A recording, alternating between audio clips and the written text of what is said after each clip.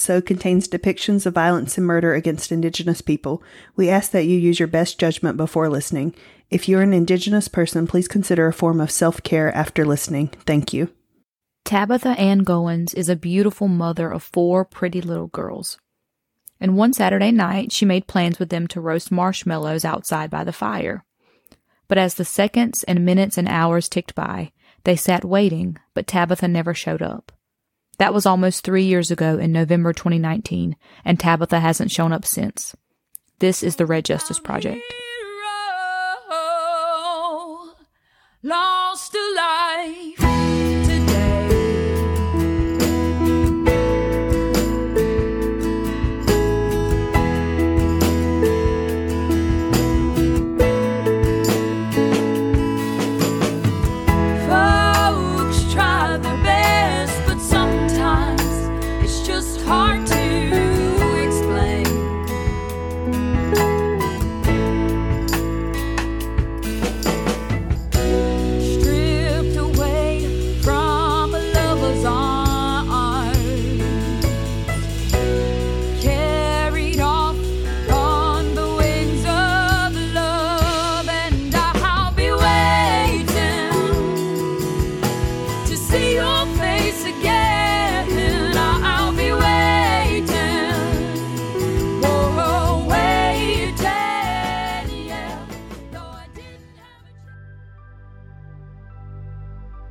Tabitha Ann Goins is the eldest child of parents Peggy and Frank Eason.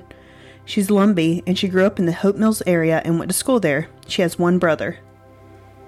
And I just got back from my Disney trip with my niece and nephew, and they fought like 98% of the time, so I can only imagine that Tab, which is what her family called her, and her brother probably got into some arguments growing up. I'm sure that's definitely true. And you're in for some arguments too. Would you about to welcome your new baby into the world? I know I'm not prepared for that part of motherhood, but we'll see. I'll just wing it like I'm sure most do. Right. And also, Tabitha's mama described her as being a wonderful daughter, and her friend Carrie described her as having a really good heart and just being a lovely and spunky person. And Tabitha had a few different jobs after high school, so she worked at a chiropractor, a doctor's office, and a lawyer's office, so she kind of did a bit of everything. And she also moved out of her parents' house and got married and had 4 daughters, which is a whole lot of mini matriarchs running around the house. That is. And I have one daughter now, and she's a pure handful, so I could not imagine 4. But things with her husband, whose name is Anthony Goins, didn't end up working out so well, though. Apparently he was in and out of jail a lot, and that put a really big strain on their marriage, and so Tabitha left him at some point. And we also read on social media that he may have been physically abusive to Tabitha also. And unfortunately, sometime after she left Anthony, she ended up developing a drug addiction. And we're not sure if she ever used drugs during her marriage, but we do know that it got worse after her and her husband split. And I'm sure it was probably painful dealing with the loss of her marriage, raising kids alone, and also dealing with the emotional trauma of the abuse she had suffered. Yeah, it is a lot to deal with, and unfortunately a lot of people turn to drugs to cope, and also drugs just seem to be so readily available, not only in Robeson County, but also in Cumberland County, which is right next door and where Tabitha lived. So Tabitha made several attempts to get off drugs, but her mama said that every time she was successful in getting off, the people who she used to use with would contact her and kind of start pressuring her to use again, and so she eventually would relapse and start using drugs again. And her parents even helped her get an apartment kind of away from those people so she could put some distance between her and them and get in a new environment, but she still wasn't able to kick her addiction. And at some point during this time, Tab begins a new relationship or a situationship, whatever you'd like to call it, with a man named Dennis. And I don't know how long they knew each other or dated, but in 2018 he posted a pic with her on his social media and said, "I love this woman so much, she takes good care of me." Y'all, I feel like once we start reading Facebook posts from women's boyfriends, it's a bad sign. Well, you were exactly right, because this is definitely not a good sign, unfortunately. So Tabitha keeps her apartment, but she stays with Dennis mostly, it seems, at his house in Grays Creek off of Highway 87 South. She even has her girls living there with her for a period of time, but unfortunately things got bad there pretty quickly. The oldest girl said that she saw Dennis grab her mama by the throat and pin her to the wall. And she was just around 7 years old at the time when she saw this, and she got the phone and she called 911. But when the dispatch asked her address, she hung up because she didn't know the address there and she got scared. And the girls also claimed that they saw women passed out there at the house sometime, which Tab's family thinks meant that they had overdosed on drugs. Also, it's important to point out that we don't know officially what Dennis does for a living, but we do know that Tab's family calls him her supplier, and other mothers on Facebook also claim that he supplied their daughters with drugs as well. And also, I think it's important to acknowledge how complicated relationships like these are. It's already hard enough to leave a relationship with somebody, but imagine throwing drugs and abuse in the mix. And Tab's mama doesn't believe that Dennis should even be called her boyfriend, but he should be called her supplier instead, like Chelsea mentioned. However, her friend Carrie did say that she thinks that their relationship was romantic, but it was definitely also really predatory too. And just remember, Tab has these 4 little girls living there. Her mama told us that Tabitha loved those girls with everything in her, but the drugs totally took over her life. She said one night she was at church and Tab called her and kept calling, so they finally answered, and it was actually one of Tab's daughters, and they found out Tab had overdosed. And then Tab's kids got taken away from her by social services, and the grandparents got custody of them. And at first, Tabitha could only see the girls twice a month at her parents' house, but she took classes through DSS and ended up getting her visitation increased. So she got to see them more and also spend nights there at her parents' house. And her mama said that she never went one single night without calling the girls to tell them good night, which is honestly kind of rare with people who are struggling with addiction. Yeah, it's kind of reminding me of Kim Smith's story, who we covered a few episodes ago. Yeah, and I've been thinking a lot about her too, just as I reflect on Tabitha's life. And while all of this is happening, Tab's relationship is also becoming more controlling. Her mama Peggy told us that Tab told her that Dennis had a tracker on her phone and he would drive by her house when Tabitha was visiting her. And all of this comes to a head in November of 2019. So on Wednesday, November 20th, Tabitha visits with her parents and her girls. This was about a week before Thanksgiving. And while she was there, she promised the girls that she would come back on Saturday night to roast s'mores and weenies with them. And the girls were really excited about it. And on that Saturday morning, Peggy, Tab's mama, got a text from Tab saying, "Don't forget the stuff for the cookout." And then she listed out the stuff they would need and put double spaces between everything. And Peggy thought it was strange because Tab doesn't text that way, putting like the double spaces between each word. And so the day continues on, and then that Saturday turned into Saturday night, and the girls and Peggy are wondering where Tab is. And this is very unlike her, not to show up. But that next morning, which was Sunday, Peggy got a call from somebody who she had never met before. It was Dennis, and he asked her if she had seen Tab. And she says she talked to him, but he called her multiple times after this, and she told him that she had not seen Tab. And the more Miss Peggy got to thinking about it, she wondered how he even got her number in the first place.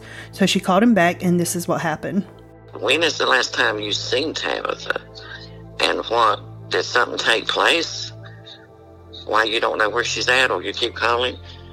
He said, let me call you back. Well, by this time Monday, I called the cops and reported her missing, that something went right. So then he calls back and tells me that he got busted. ALE busted him he was running a bar out of the building on his property. Mm-hmm. Okay, and he said that he seen them coming through the cameras, and that he got her, and they went out the back door, jumped the fence, and went to the woods. And so I asked him, I said, so what, did Tab go running ahead of you, and you lose her out there in them woods because they're not that thick? And he said, no, I wouldn't have done that because she didn't have her glasses on. So I held her hand because I knew she couldn't see without her glasses. And I said, so she didn't have her glasses on? He said, no. And I didn't want her tripping over branches and stuff, so I held her hand. I said, well, how did you lose her then if you were holding her hand? Right. He said, when we turned to come back, I thought she was right behind me, and I turned around and looked, and she was gone, and I ain't seen her since. I said, that don't make no sense. Did you go looking for her? Well, I looked around, and I couldn't find her nowhere. And I said, well, what do you think happened? And he said, I don't know, aunt, which is the husband that she wasn't with. Mm-hmm. I said, well, he's in prison. He said, well, I don't know, maybe human trafficking. You know, she's a pretty girl. I said, so you're telling me that at 1:30 in the morning, somebody was waiting in the woods from human trafficking to grab her? Well, I'm just trying to come up with what could have happened. Somebody could have picked her up. And then a few days later, Dennis calls Peggy's husband, who's also Tab's father, Frank, and this is what happens. So then a few days later now, he calls my husband's phone and gives my husband a phone number and asks him did he know whose number it was. And my husband told him no. Why would he know that number? And he said, well, they keep calling Tab's phone. So I called him back. I said, what do you mean? How do you know they're calling Tab's phone? You said you didn't have Tab's phone and somebody stole it. He said, oh, no, I found it. I said, well, I need the phone. Bring it here or I'll send the sheriff to get it. And Dennis does bring the phone to her mama like he said. And when she opens it, you know, she's anxious to go through it and find Tab, figure out where Tab's at. She realizes that she can't do that because every single text and call has been deleted from the cell phone. Wow, there's just so much wrong with this whole picture. But Dennis's story about the ALE raid, which stands for Alcohol Law Enforcement, is just kind of sketchy though, right? Yeah, and this is what her childhood friend Carrie said about it. I've walked those woods. There is no possible way, with or without glasses, Tab could have went missing in those woods. None. Because they're just not thick enough? No. And he didn't run through the woods. They didn't surround the house when they did the raid. So if they would have done their job properly, they would at least caught that part. I don't know if Tab was here the night of the raid. So the woods weren't even thick and the ALE didn't even surround the house, and no one can officially say if Tab was even there that night. And after the ALE bust, Dennis was arrested, but he was out soon after and he only got probation even though some hard drugs were found. Yeah, and to make matters even worse, so remember Tab's family reported her missing that Monday, November 25th, and the police actually didn't even search Dennis's property until 2 weeks later, which was in December by that time. And I mean, think about it, if you have something to hide, 2 weeks is a hell of a long time to hide it. Yeah, it really is. That's all the time in the world. And Dennis immediately lawyered up, and news reports also say that he refused to take a polygraph test. He also didn't help with any of the searches for Tab or pass out flyers or anything, but yet he told people that she was the love of his life. And another pretty troubling thing about this is that Dennis had a lot of cameras at his house, like multiple on the outside of his home. However, the family was told that the cameras in the back of the house where he said him and Tab ran from that night were not working that evening. And apparently the police didn't even take the cameras anyways. Wait, they didn't take the cameras? What in the world? I would think that would be the first thing that they would take, even if he said they didn't work. Yeah, I mean, they didn't take the cameras. They didn't search the property until 2 weeks after she was reported missing. They also told Miss Peggy that they could recover the deleted texts and calls from Tab's phone, but they haven't told her anything at all about that yet. And remember, it's been almost 3 years. And another strange thing involves the descriptions of Tab's clothes on the day she went missing. So Dennis claims Tab was wearing leopard print leggings and white and orange Nikes that night. Well, the police told Tab's family they found the Nikes in a field, but then later they told the family they don't actually have her shoes. And remember also that the police did a search of the property. Well, the family and friends also did a search before the police did, and they found absolutely nothing. But when the police searched, they did find Tab's glasses, some contact solution, and a pocket knife that she was known to carry, and these items were just kind of sitting there perfectly on the ground. And the family said that they felt like the items had been planted there by somebody. But also remember that Dennis said that she didn't have her glasses on, and so that's why he had to hold her hand to guide her through the woods. And also, why would she have contact solution on her? Like, if she had to hurry and flee from the ALE, I'm sure she wouldn't grab her contact solution. And also, how did she have on Nike shoes or have time to put on Nike shoes but not have her glasses on? Or have time to grab her phone? And how did the family search and find nothing, and then the police just seize these items sitting out in the open? Yeah, the math ain't mathing for me. You know, it's not making any sense at all. And another part of all of this is her family made a Facebook page called Bring Tab Home, which I encourage everybody to follow right now if you want to keep up with Tab and keep up with the updates. And on that page, her mama started getting tips coming in from people about stuff that they heard about, what had happened to Tab that night. Well, her mama tried to turn in some of these tips to the lead investigator on the case, and the detective told her that they don't investigate hearsay, which is like dumb AF, right? Because all tips are hearsay. Like, imagine somebody telling you they killed somebody and then you go try to turn them in and the cops are like, well, we can't do nothing because that's hearsay.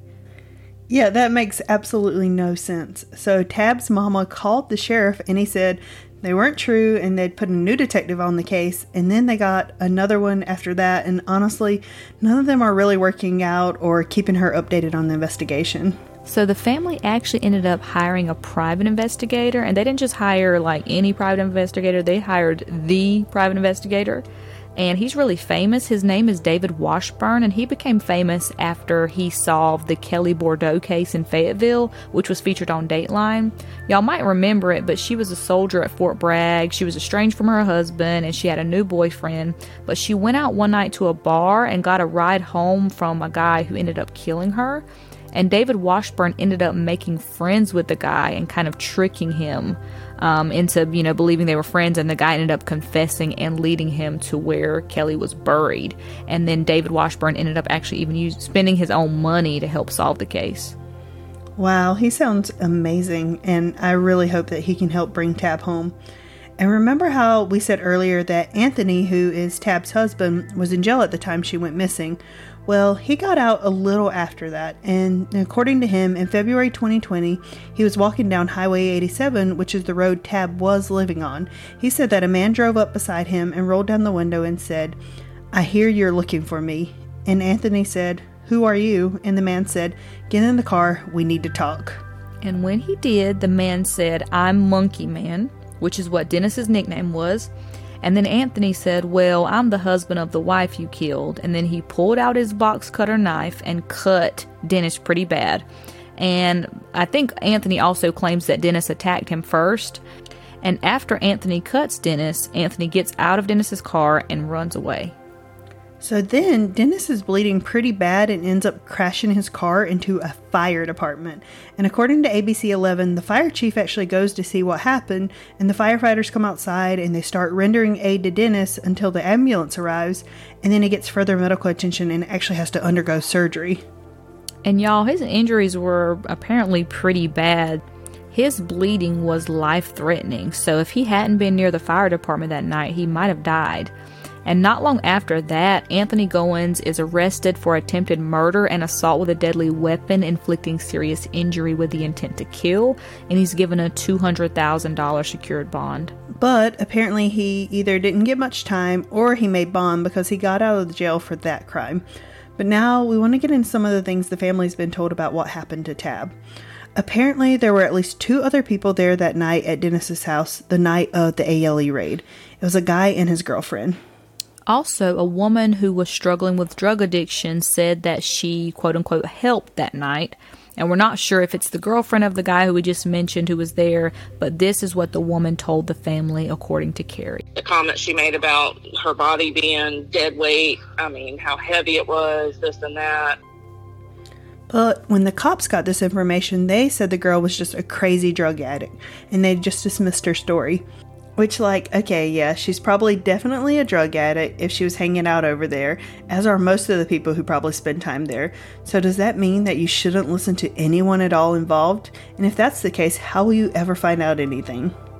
Exactly. And in addition to that, here are the other 2 theories that the family is most often told by people who claim to have knowledge of what happened. We've heard these 2 main stories. A, she OD'd, they freaked out, and they buried her. And B, they got in an argument, he choked her, it went too far, it killed her. Wow, it's literally like the 2 worst possible options.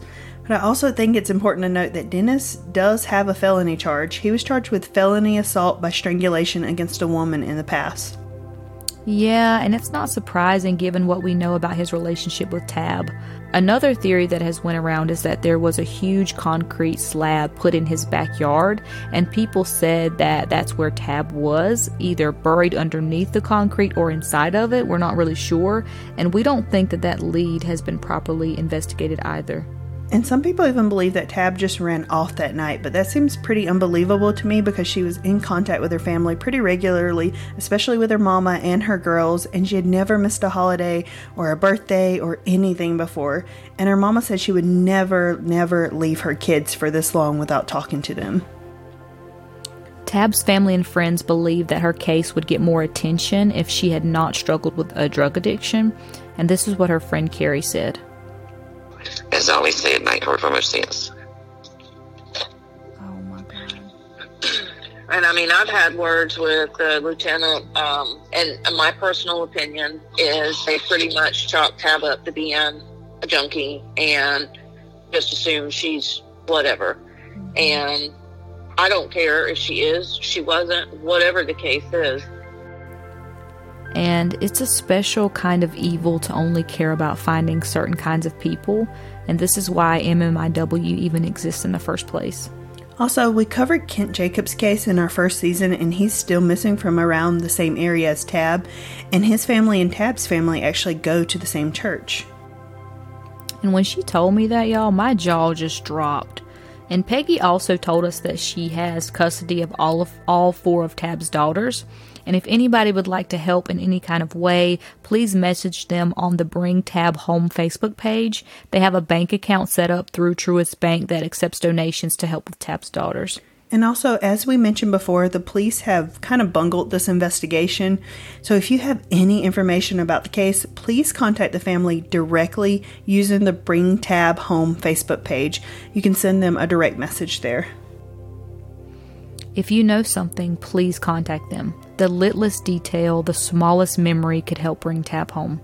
Thank you for listening. Source materials and show notes can be found on our website, redjusticepodcast.com. You can also follow us on social media at Red Justice Podcast. This is the Red Justice Project. Though I didn't have a chance to say goodbye, I'll say hello in the afterlife, just like the first time we met.